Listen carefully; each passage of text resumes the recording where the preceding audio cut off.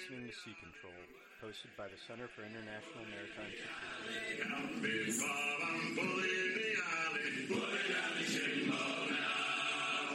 Aloha, shipmates, and welcome back aboard Sea Control. My guests today are Keith Bird and Jason Hines. We're going to be discussing their award-winning 2018 article, In the Shadow of Ultra, a reappraisal of German naval communication intelligence in 1914 to 1918.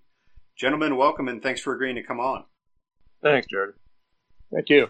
Thanks. So before we go into the article, then, I'd like to give each of you the opportunity to introduce yourselves and tell us a little bit about your backgrounds as well. So, Keith, would you like to begin? Certainly. Thank you, Jared. I'm a retired college university administrator, faculty member. I began my studies in German naval history as an undergraduate in the 1960s.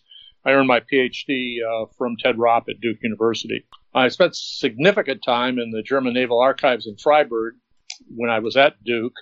And then I also had advantage to take of the Free University in Berlin as an exchange student in Fulbright in 1969-70. In fact, I was among probably the first major group of international historians to take advantage of the newly opened military archives that had been returned to Germany. I had a chance to meet a large number of German naval leaders and academics who played later a significant role in my publications. And in 1975, I had a German grant to study at the German Military History Research Office, also in Freiburg. And so I've continued my archival research and writing ever since. Thank you. And Jason, how about you? So I'm a retired Navy captain, and I'm currently a doctoral candidate in military history at the University of Potsdam in Germany. You know, as a historian, my focus has been on naval intelligence history, and especially naval intelligence in the First World War. In fact, my dissertation is on this very topic, the Imperial German Navy's decryption service during that First World War. As I'm sure we'll talk about today, this is a story that really has not yet been told. Thanks. And I'll just take this opportunity to remind listeners that our opinions are our own and not reflective of any institution with which we may be otherwise associated. Thank you both for agreeing to come on with us. So what drew the two of you to this topic? And I think, Keith, you're going to lead off here. Right. As the elder senior, I think. I had been working with a colleague, Randy Papadopoulos, who's a fellow German naval historian. He's also the naval historian in the U.S. Secretary of Navy's office. And we were looking to identify new topics in German naval history that really needed to be addressed, that had been neglected. I recently had finished a chapter on Karl Dönitz, which was published in Germany. And then my biography of Admiral Raeder was published in 2006. And you know, he, like German communications intelligence in World War I, was often lost in the shadow of Dönitz because people were more interested in the submarine commander. But we were looking to do some collaborative work with other notable people in the field. And so the first thing we discussed was about annotating and publishing the evaluation of the German code-breaking effort in World War I, which is written by Gustav Kleikamp, who we will be talking about later, particularly Jason. We also decided at that time I'd present a paper at the Society for Military History, Failures of German Code Breaking in the First World War, which we thought might give us some ideas in terms of the larger communication security issues for Germany in both World Wars. The paper was well received. I was encouraged to publish the paper, but I needed to spend significant more time in the archives to follow up on a number of the references that had started to emerge from the German records, and also recent classifications of German intelligence materials by NASA that covered World War I. And at that point, Randy fortuitously introduced me to Jason, whom he had just met, and the rest, they say, is literally history. Thanks. And Jason, how about you? Is this just a natural offshoot of your dissertation work? In some ways it is. I mean, I had written an article back in 2008 for the Journal of Military History on communications intelligence in the Battle of Jutland, but that focused on the British side of the battle. In the center of that story was Room 40, the British Admiralty's code-breaking unit. And as I wrote the article, though, one question repeatedly came up, and that was, did the Germans have a similar organization? So fast forward 8 years to my last tour in the Navy. I was an assistant professor at the German Command and General Staff College in Hamburg, and I had the opportunity to earn a master's degree at the Helmut Schmidt University. And for that thesis, I decided to focus on that very question. Did the Imperial Navy have a code-breaking unit, and what did it do? And so I reached out to an expert in the field, Dr. Michael Ebgenhans, who was my master's thesis advisor. Worked on that, completed that master's thesis. When I was leaving Germany to retire, Dr. Ebgenhans, who's now my doctoral advisor, recommended I reach out to Randy. He put me in touch with Keith, and as Keith mentioned, the rest is history. So you mentioned the code-breaking unit. The code-breaking unit is necessary because the wireless communications technology was World War I the first widespread use of the wireless communications technology at sea in conflict? Yes, it was actually. So when the war commenced in August 1914, wireless telegraphy was a relatively new technology. I mean, Marconi had only built the first commercial wireless device in 1894.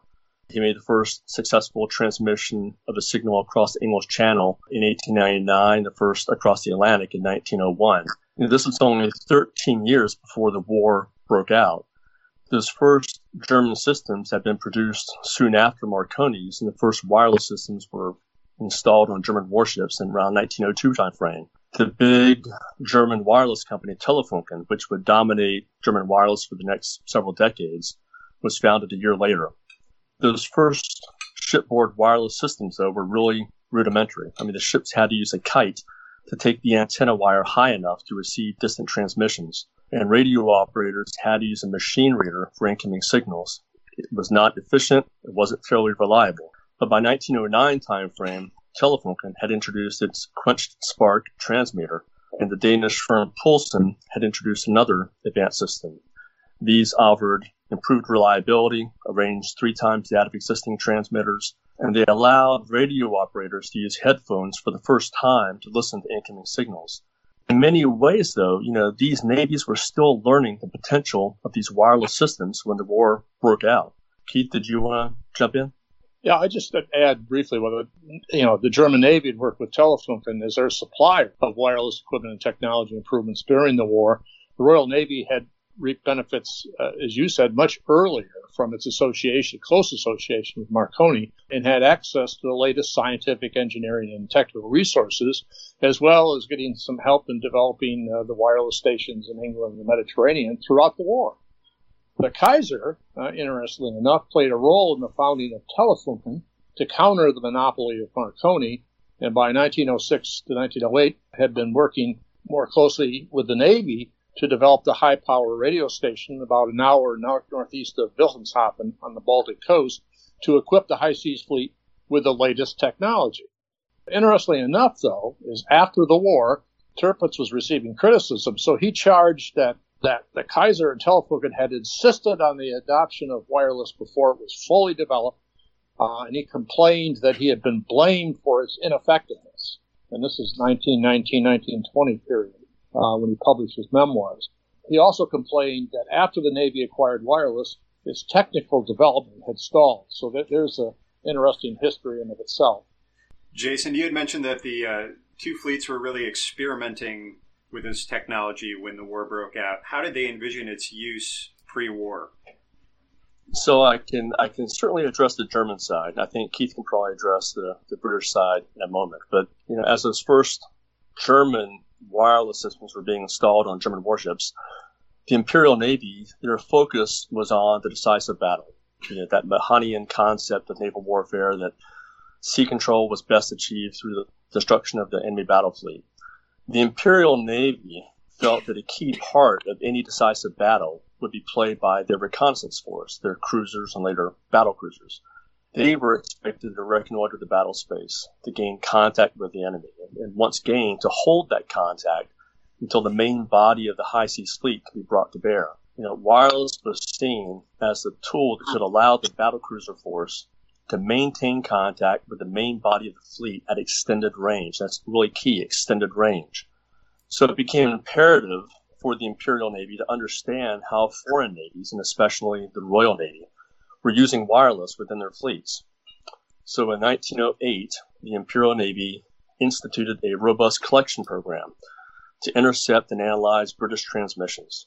Cruisers were seen as the natural primary collectors, and their wireless officers were tasked with copying British signals and providing an assessment of the traffic they were seeing. So the wireless officers would report on the types of transmitters used by the British, on the wavelengths, the speed and precision of the Morse transmission. They tried to break British call signs and figure out who was speaking with whom. The wireless operators were also tasked, though, to analyze the signals themselves, and in particular, the encrypted signals, to look at the structure of the signals, whether the signals used letters only or numbers or a mixture of the two, the size of the code groups. But from 1908, though, to the eve of war mid-1914, there was no real effort put into breaking the encryption, with one single exception. There was a wireless officer who in 1908 was assigned to the Torpedo Research Command, which had responsibility for the development and testing of these new wireless systems. And he was stationed on the island of Helgoland in the North Sea, and he carried out collection against a group of British warships that were operating near the Horns Reef. His report showed a genuine attempt to decrypt a code group that had appeared in multiple encrypted British signals, and he was singled out by the Admiralstab, the German Admiralty staff, for his work. And that officer was Lieutenant Junior Grade Martin Braune, and significantly, Braune would go on to lead the Imperial Navy's code-breaking service throughout the war. Keith, did you want to add anything? Yeah, regarding the British, and not to spend a lot of time with it, but several researchers have highlighted the development of the Admiralty system of strategic naval command and control, which actually led the British to use wireless to create the first example, what Nicholas Lambert calls information dominance, through the adoption of the war room system, which was a key intellectual breakthrough that occurred before the war. Consequently, Britain used its advantage in global communications and the centralization of global intelligence for what they call a strategy of maneuver warfare. And so Room 40 was part of a larger pre-existing information processing system. And there's also suggestion by another scholar who suggests that the original purpose of Room 40 then was to intercept German military, political, and diplomatic signals from the shore-based, high-powered, long-wave German radio transmitters.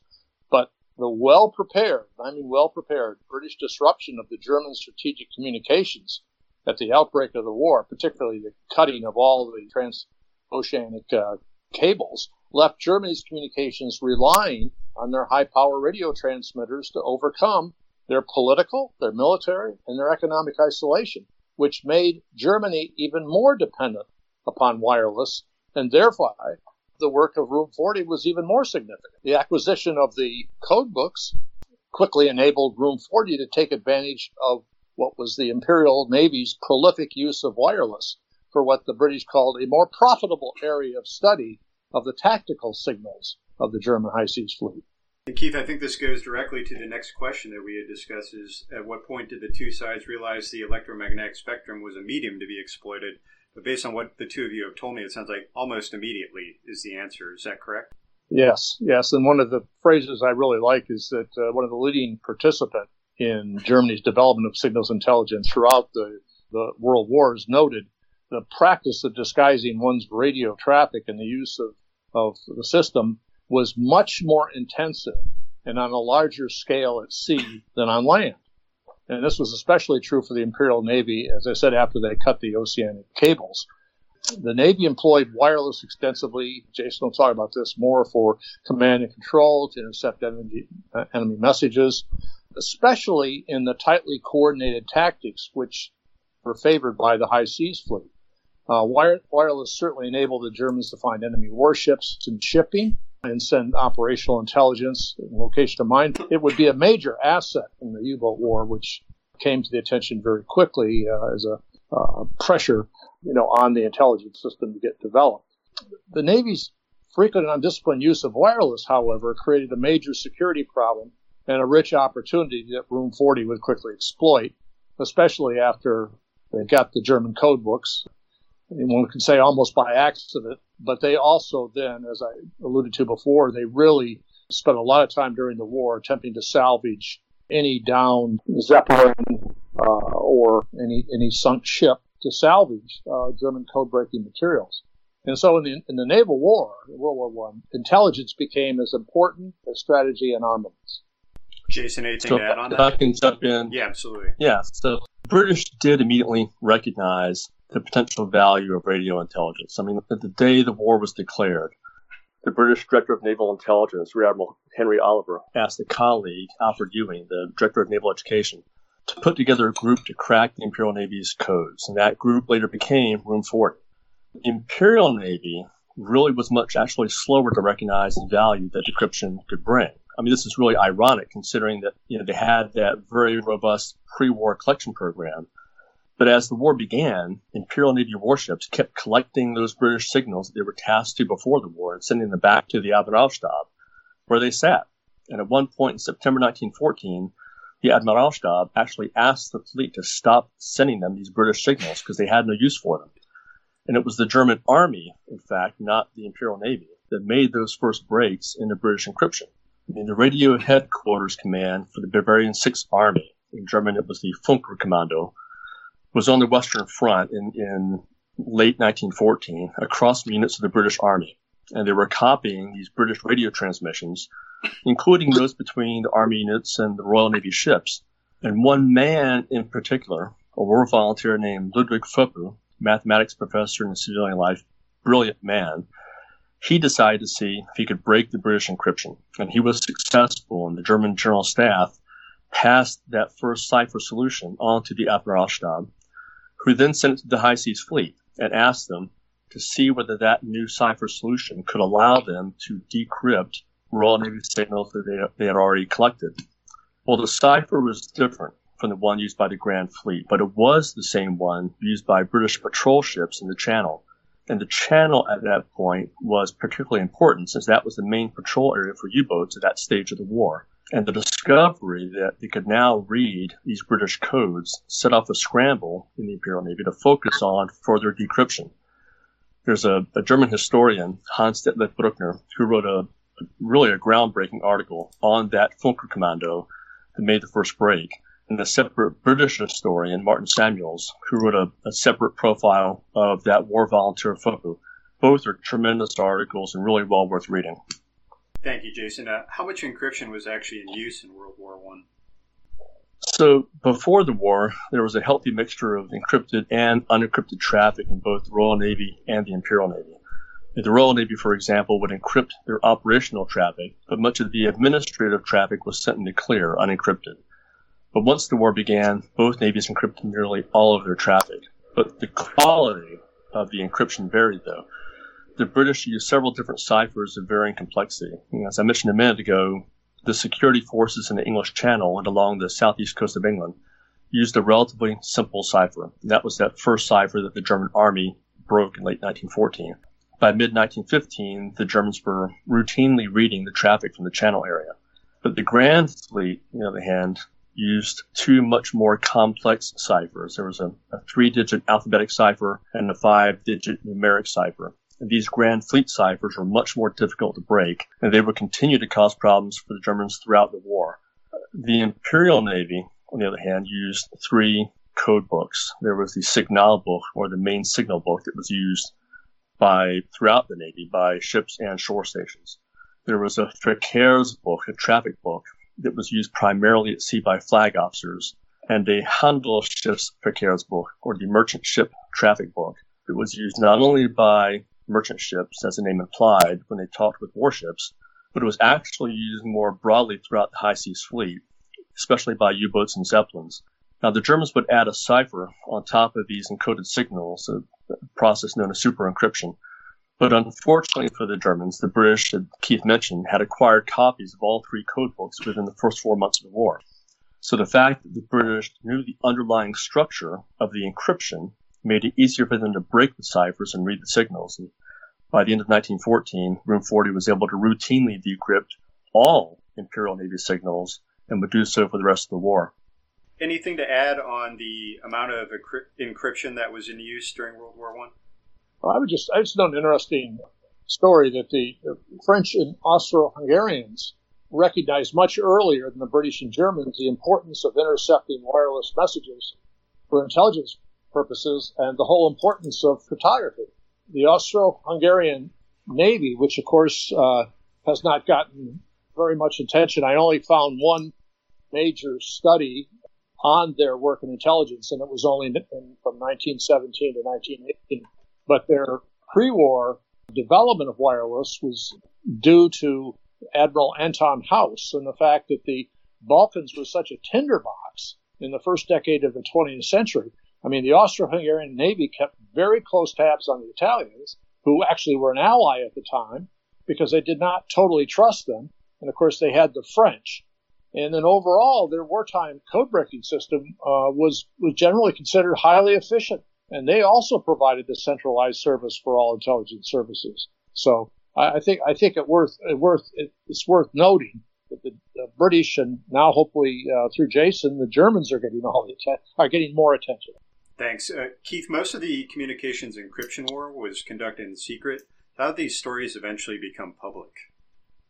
Well, both sides tried to keep their wartime activities secret, but there were several discreet disclosures that the astute reader could have caught in post-war publications and memoirs and so forth, and several indiscretions, including a December 1927 lecture by Sir Alfred Ewing, the wartime chief, as Jason mentioned, of Room 40, that mentioned several code-breaking successes, which was then covered by the British press, and also at the same time the disclosure of over 10,000 Room 40 decrypts to an American lawyer who was seeking information on a German sabotage efforts in the U.S. during the war, which actually led Germany and its intelligence agencies to a cipher crisis. But the first public discussion of the wartime activities actually came in the 1970s. Heinz Bonatz, who was chief of the German decoding service in the Second World War, published a book in 1970 that provided the first history of service in both wars. And he had limited access to the German military archives, so he had to rely on the German and British official records, along with recollections from several wartime participants, given his work. But in 1974, a day that changed a book I was writing, retired Group Captain F.W. Winterbotham published The Ultra Secret, which disclosed for the first time the Allied ability to break the German Enigma machine in the Second World War. And this, of course, created a huge stir in the writing of history for both the Second World War and, as we'll see, ultimately for World War I. Because Patrick Beasley then followed with his groundbreaking books. His first one was actually on World War II, Very Special Intelligence, which he published in 1978. And 5 years later, he published Room 40. And both of them discussed in great detail what the British and Germans were doing in both world wars.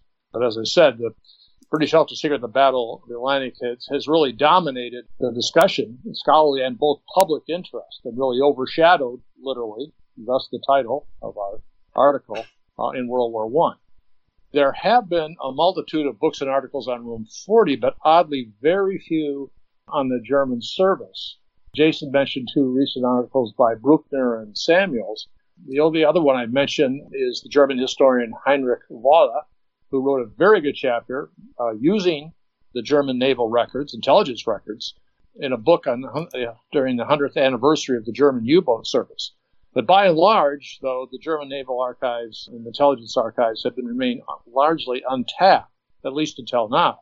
Jason has really been doing very extensive work in the German files of the E-Dienst intelligence service over the past 3 years. So, Jason, we had hinted at him before, but who is Kleikamp and what's his significance in this story? So, Gustav Kleikamp was a junior officer in the First World War, and he had served on the battlecruiser SMS Derfflinger during the Battle of Jutland.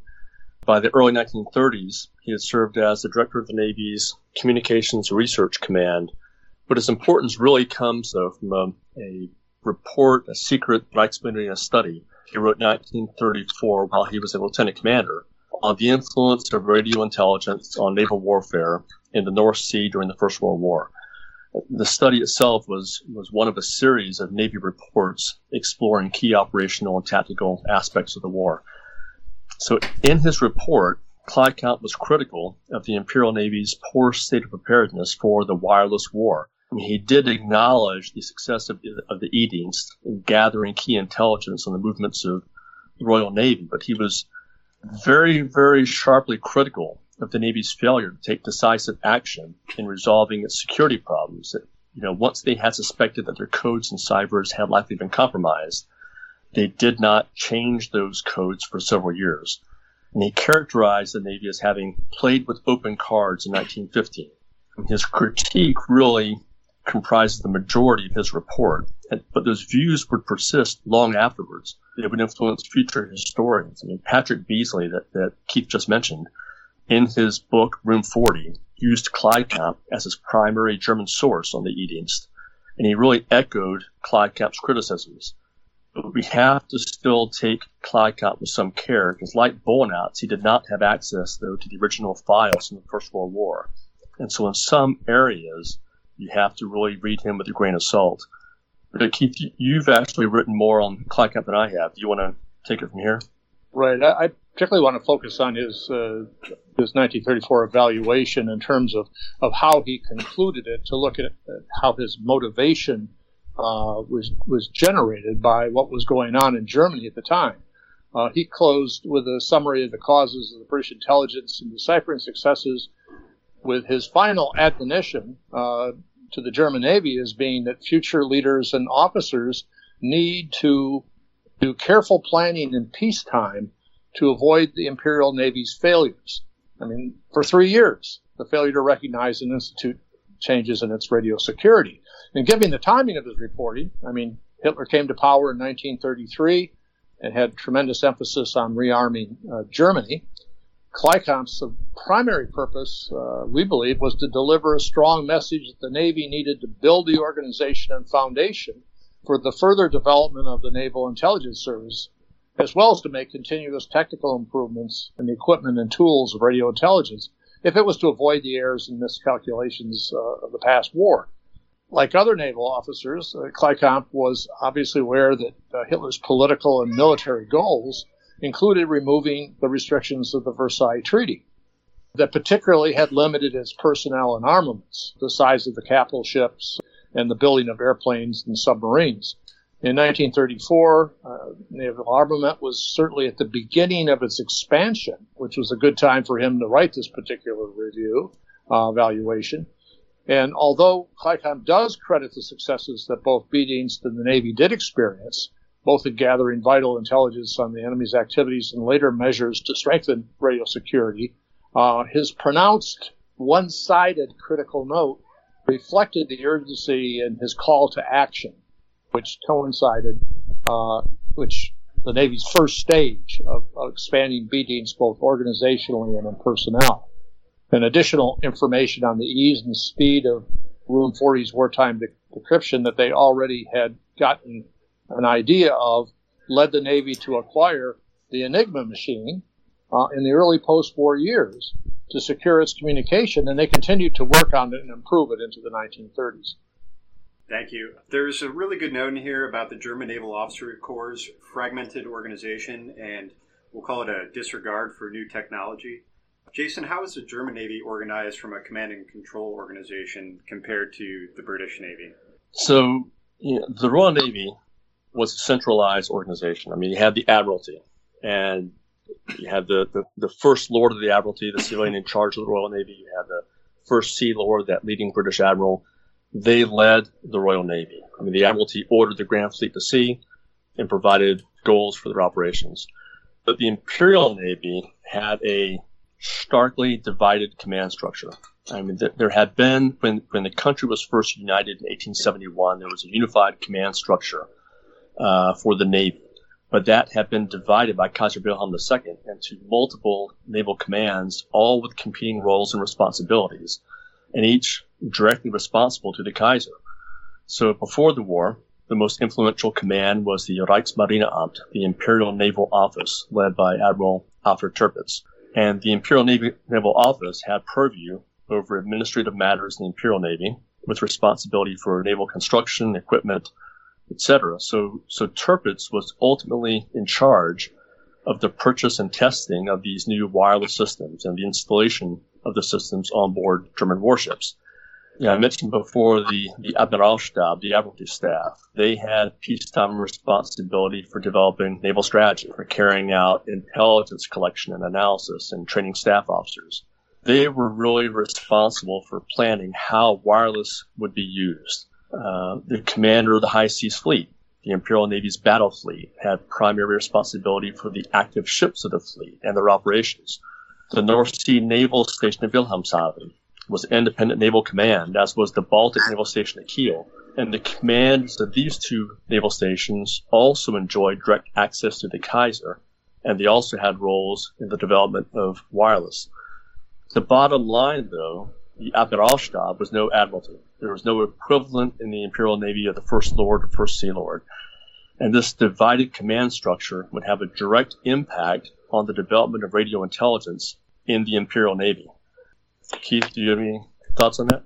Yeah, I was going to say this whole issue of the divided command and the structure. I mean, there's also a huge institutional problem here that the Army shared, and later on in World War II, the Luftwaffe will be just part of it. So it's this much larger issue, but it's all dealing with the fact that Tirpitz is divide and conquer. You know, he could not get control of all the units because these other departments reported directly to the Kaiser. And so what Tirpitz was hoping to do, that if war came, he would be the leader of the Navy. That never happened for a variety of reasons. But it really is the bureaucratic, narrow-minded focus on the interest of one's own department to the exclusion of other related spheres of influence that really marked the naval organization and enhanced this whole divided command, which, as I said, extended beyond the Navy.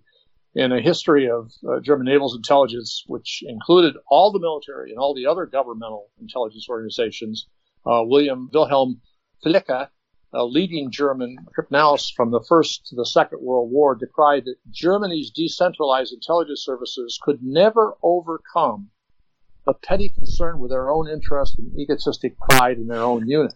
And as Jason knows, the Battle of Jutland dramatically showed the chronically understaffed East and the shortage of personnel, particularly trained and experienced radio operators and cryptographers, reflected the larger problem of Germany's inability to create an effective, centralized war economy that was directed by a unified national strategy. And you could kind of say defending one's departmental interest and the lack of coordination with the Army during the war and concern always for its independence always took precedence. Thanks, Keith. I'd like to ask a follow-up question, as we talked a little bit about disregard for new technology on the German side. Was that a uniquely German problem, or did the British wrestle with that as well? Well, it's not a yes or a no.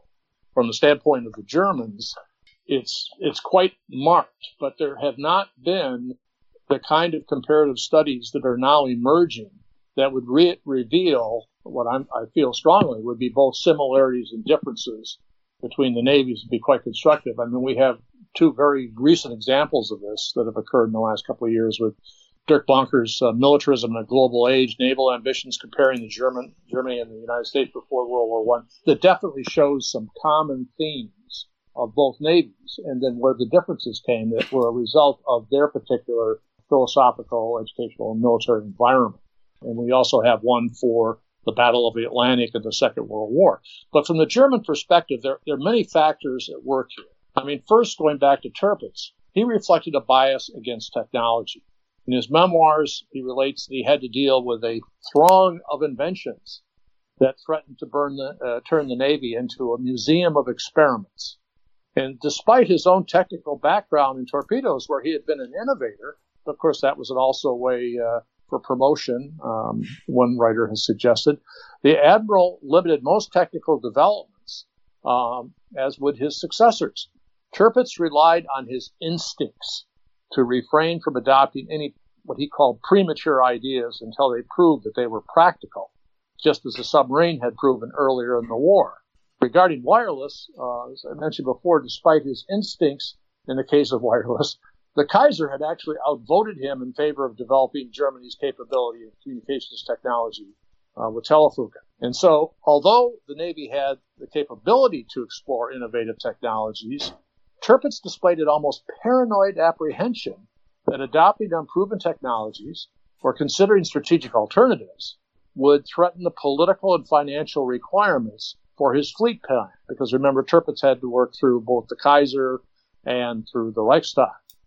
However, the rapid pace of innovation forced even reluctant Tirpitz to invest what funds he could make available, or to pressure suppliers, in improving U-boats, the diesel engine, and developing not one but two types of aviation, both the airship and the airplane. Innovations that would play, certainly the airplane, obviously, would play a significant role in future naval operations. And again, there's many factors there. A second one I would say is the Kaiser's emphasis on character, on personality building, his emphasis on command, contributed to the attempt of the officer corps to differentiate what they call the executive sea officer from mere technical specialist. The growing complexity, however, of naval warfare required more familiarity with technology. And this was done at the expense of other subjects that had been in the Naval Academy before, foreign languages. But they required a general overview of ships' machinery, the new technology, and mastery of its weapons. And we also see from a recent study how the senior leadership of the Navy's top commanders in World War I, they show how Tirpitz's dominating influence and dogmatic adherence to his strategic concept crippled their own strategic thinking and prevented alternatives that they might consider. The growing rise of technology also created a growing gap between the command officers and the engineering officer corps and other technicians as well. And these problems would not fully be resolved until really after World War II. A third point, I'd say the climate, the lack of scientific and technical instruction in the education and training of German officers limited their ability to appreciate the principles of technological process, especially the older generation, because they had to go through the tremendous growing pains of the earlier stages of innovation in weapons and shipbuilding. The period actually even before 1870 particularly had bad memories. The officers' inability to understand the capabilities and threats of wireless, as well as not ignoring recommendations made and not implementing them, played a key role in the Navy's inability to address its security issues in wartime. For example, despite their belief that the range of German radio transmitters at sea was too limited to be received by more distant land-based British listening stations, they just ignored it. And the Navy's wartime experiences later showed otherwise, that they were wrong. And this was an assumption that Kleikamp actually judged as a fatal error. Fourthly, as in the case of investigation of Germany's intelligence security, the assumptions of selected evidence, whether in signals communication, the surface fleet, or the U-boat war, reflected the self-blinders imposed by the German Navy's intellectual limitations and biases. Inside the service, both before and during two world wars, rationality clashed endlessly with irrationality. And as in the case that the German Navy made for unrestricted submarine warfare, the military experts and civilian supporters set the tone of the debate, laid down its ground rules, defined its parameters, and closed off all other options, which, in the case of evaluating the effectiveness of German signals intelligence, meant failing to effectively address problems for almost 3 years.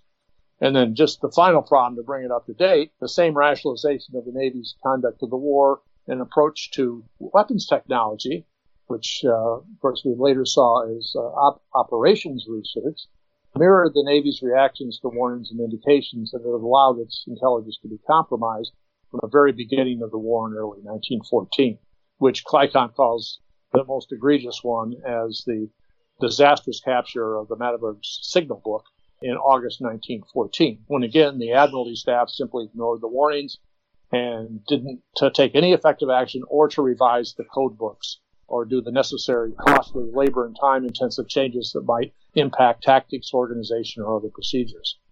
Beasley also notes the cumbersome size of the captured signals book, a result of the design for visual signaling that the Germans used in emergencies, but it included over 34,000 three-letter groups. The German confidence in deciphering the coded messages without frequent keys changing shows that they had no conception, says Beasley, at all of the requirements of signal security. In a similar pattern to World War II, the Germans suffered from a false sense of security and regarded the codes as secure, but were too preoccupied with the physical compromise of the codes rather than an analytical solution. Perhaps the most telling summary of the British approach to its security, its success, and the German failure is again another statement of Wilhelm Flicke, who stated at the end of World War II that Room 40 had ensured that the Navy, German Navy, could not possibly be successful. Thanks, Keith. I'm going to ask my final question, but I think we may have covered it already. You tell me if you have anything to add. Was there a difference between the way the Germans approached their communications and intelligence from the way that the British did? Jason, were you taking this, or I was doing a little bit more? If you want to start, go ahead. Okay, well, there was a marked difference in recruitment and staffing. Both Kleikamp and Bonatz, again, as I said, formerly headed B-Dienst, acknowledged a bias against civilians in military matters by many of the naval officers. B-Dienst, for example, at one point added 6 academics in mathematics, linguistics, interpretation, engineering, and chemistry. The German Navy believed that familiarity with life aboard ship in general, that naval routine, proved a great help in intelligence. And of course, one officer observed mathematical knowledge was regarded as a lesser value, causing mathematicians to often lose themselves in quote-unquote useless theoretical research. But the British, on the other hand, as we all know, and there's movies about this, had a quite different appreciation of the ability of their academics to add value to communications intelligence. While Room 40's recruitment process initially had difficulties with staff distinguishing between naval and military messages or differentiating codes from ciphers, the bottom line is that the rich diversity of talent, of personnel that the British brought in proved invaluable. Just to add quickly on, so there were actually some even more fundamental differences between the British and German approaches. I mean, the Royal Navy had as I mentioned before, a strictly centralized effort in radio intelligence. Room 40 was established in the Admiralty's old building right next to the Operations Division. And they had one primary duty, decryption of enemy or foreign signals. The Admiralty recognized early that this new source, radio intelligence, could give them a strategic advantage. It could provide early warning of sorties by the German High Seas Fleet and could allow them to sail the Grand Fleet in time to intercept the High Seas Fleet. So the Admiralty did everything they could to protect this new source. They limited its use until they could find an opportunity to catch the German fleet at sea. They severely restricted knowledge of this new source, access to the product, to only the most senior naval officers. I mean, the First Lord of the Admiralty, Winston Churchill, the First Sea Lord, Second Sea Lord, the Chief of the Navy War Staff, Director of Naval Intelligence. There was only a handful of Admiralty or of senior officers within the Admiralty that had access to this material. And as far as seagoing admirals, just Jellicoe, Beatty, Bacon, and Commodore Turbot were the only ones that could get any product while they were at sea. The Germans did this totally differently. I mean, they had that divided command structure, and that was reflected in the intelligence organization. The main decoding station was in Neumünster in northern Germany, in between Hamburg and Kiel. Neumünster fell under the administrative control of the naval station at Kiel. There were 3 other decoding stations, one in Tondern on the Jutland Peninsula, just north of the current German-Danish border. It was administratively under the North Sea Naval Station at Wilhelmshaven, station in Bruges, which was under the administrative control of the Marine Corps in Flanders, and a station in the eastern Baltic at Libau, modern-day Lapaya. On paper, these stations were all under the operational control of the Admiralstab in Berlin. But in reality, there was always tension over who commanded these stations and who led the effort in radio intelligence.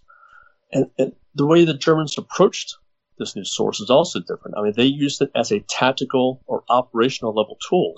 They did not use it as a strategic tool. Warships were tasked to collect British signals, and the radio officers on board were expected to carry out first-level decryption of those signals. So the station at Neumünster would periodically publish decryption guides for the fleet. Top secret material. And they would push up to 200 copies of these documents for distribution to every ship that had a radio on board. This was simply a totally different model than one we're used to reading about. In addition, Room 40, again, had that one single task, decrypt enemy signals. The German decryption stations were all dual-tasked. They were all responsible for monitoring German fleet communications and relaying operational messages, in addition to collecting and decrypting enemy signals. And this was just a tremendous drain on their manpower. They didn't have access to any captured British code books. So every success the Germans had was achieved through pure brute cryptologic work. And it's really quite a fascinating story. It's one I think that Keith and I are both thrilled that we've been delighted to be working on. Yeah, Jason, if I could put my Milan Vigo-shaped hat on for a second here and talk about operational functions. As I read the story and as I've listened to the two of you speak today, it seems like the British are using function intelligence to support maneuver and fires very specifically, but I cannot come up with a purpose for the German intelligence gathering other than for the sake of having gathered the intelligence. Were the Germans attempting to actually exploit what they're gathering in a certain way? Or is there a piece of this story that I'm missing? No, they were, but it was for a tactical use. I mean, again, so you had the Battle of Jutland that takes place, and this is not part of the article, but it's part of my dissertation. And Room 40 is looking at, did the German fleet sail? Where are they? The Neumünster is trying to sort of do that, but they're doing it in the sense of ensuring that every battleship, every warship afloat is copying their own foreign traffic and doing their own decryption on board and then using that to figure out what's going on. Well, it simply was not going to happen, and it didn't happen, and it was a huge failure from that perspective. So they're really end up using it throughout the war more for the U-boat war, for finding targets for U-boats. They do try to look at the fleet, but it's really just a different mindset that the Germans had than the one we're used to seeing with the British and later in World War II, the Americans. Thank you both very much for agreeing to come on today. Any final thoughts from either of you before I close it out? Keith, you want to go? No, I'm set. So I just say from my side, thank you very much for having us on board. I mean, it's been an absolute pleasure to talk about this. I think Keith and I love to talk about this, and it's great to do so in this forum. So thank you very much. Yes, Jared. Absolutely, Jared. Absolutely. Well, thank you both for coming on. I'd like to thank my guests, Keith Bird and Jason Hines, for joining us. Keith, can we find you online, and what are you working on next?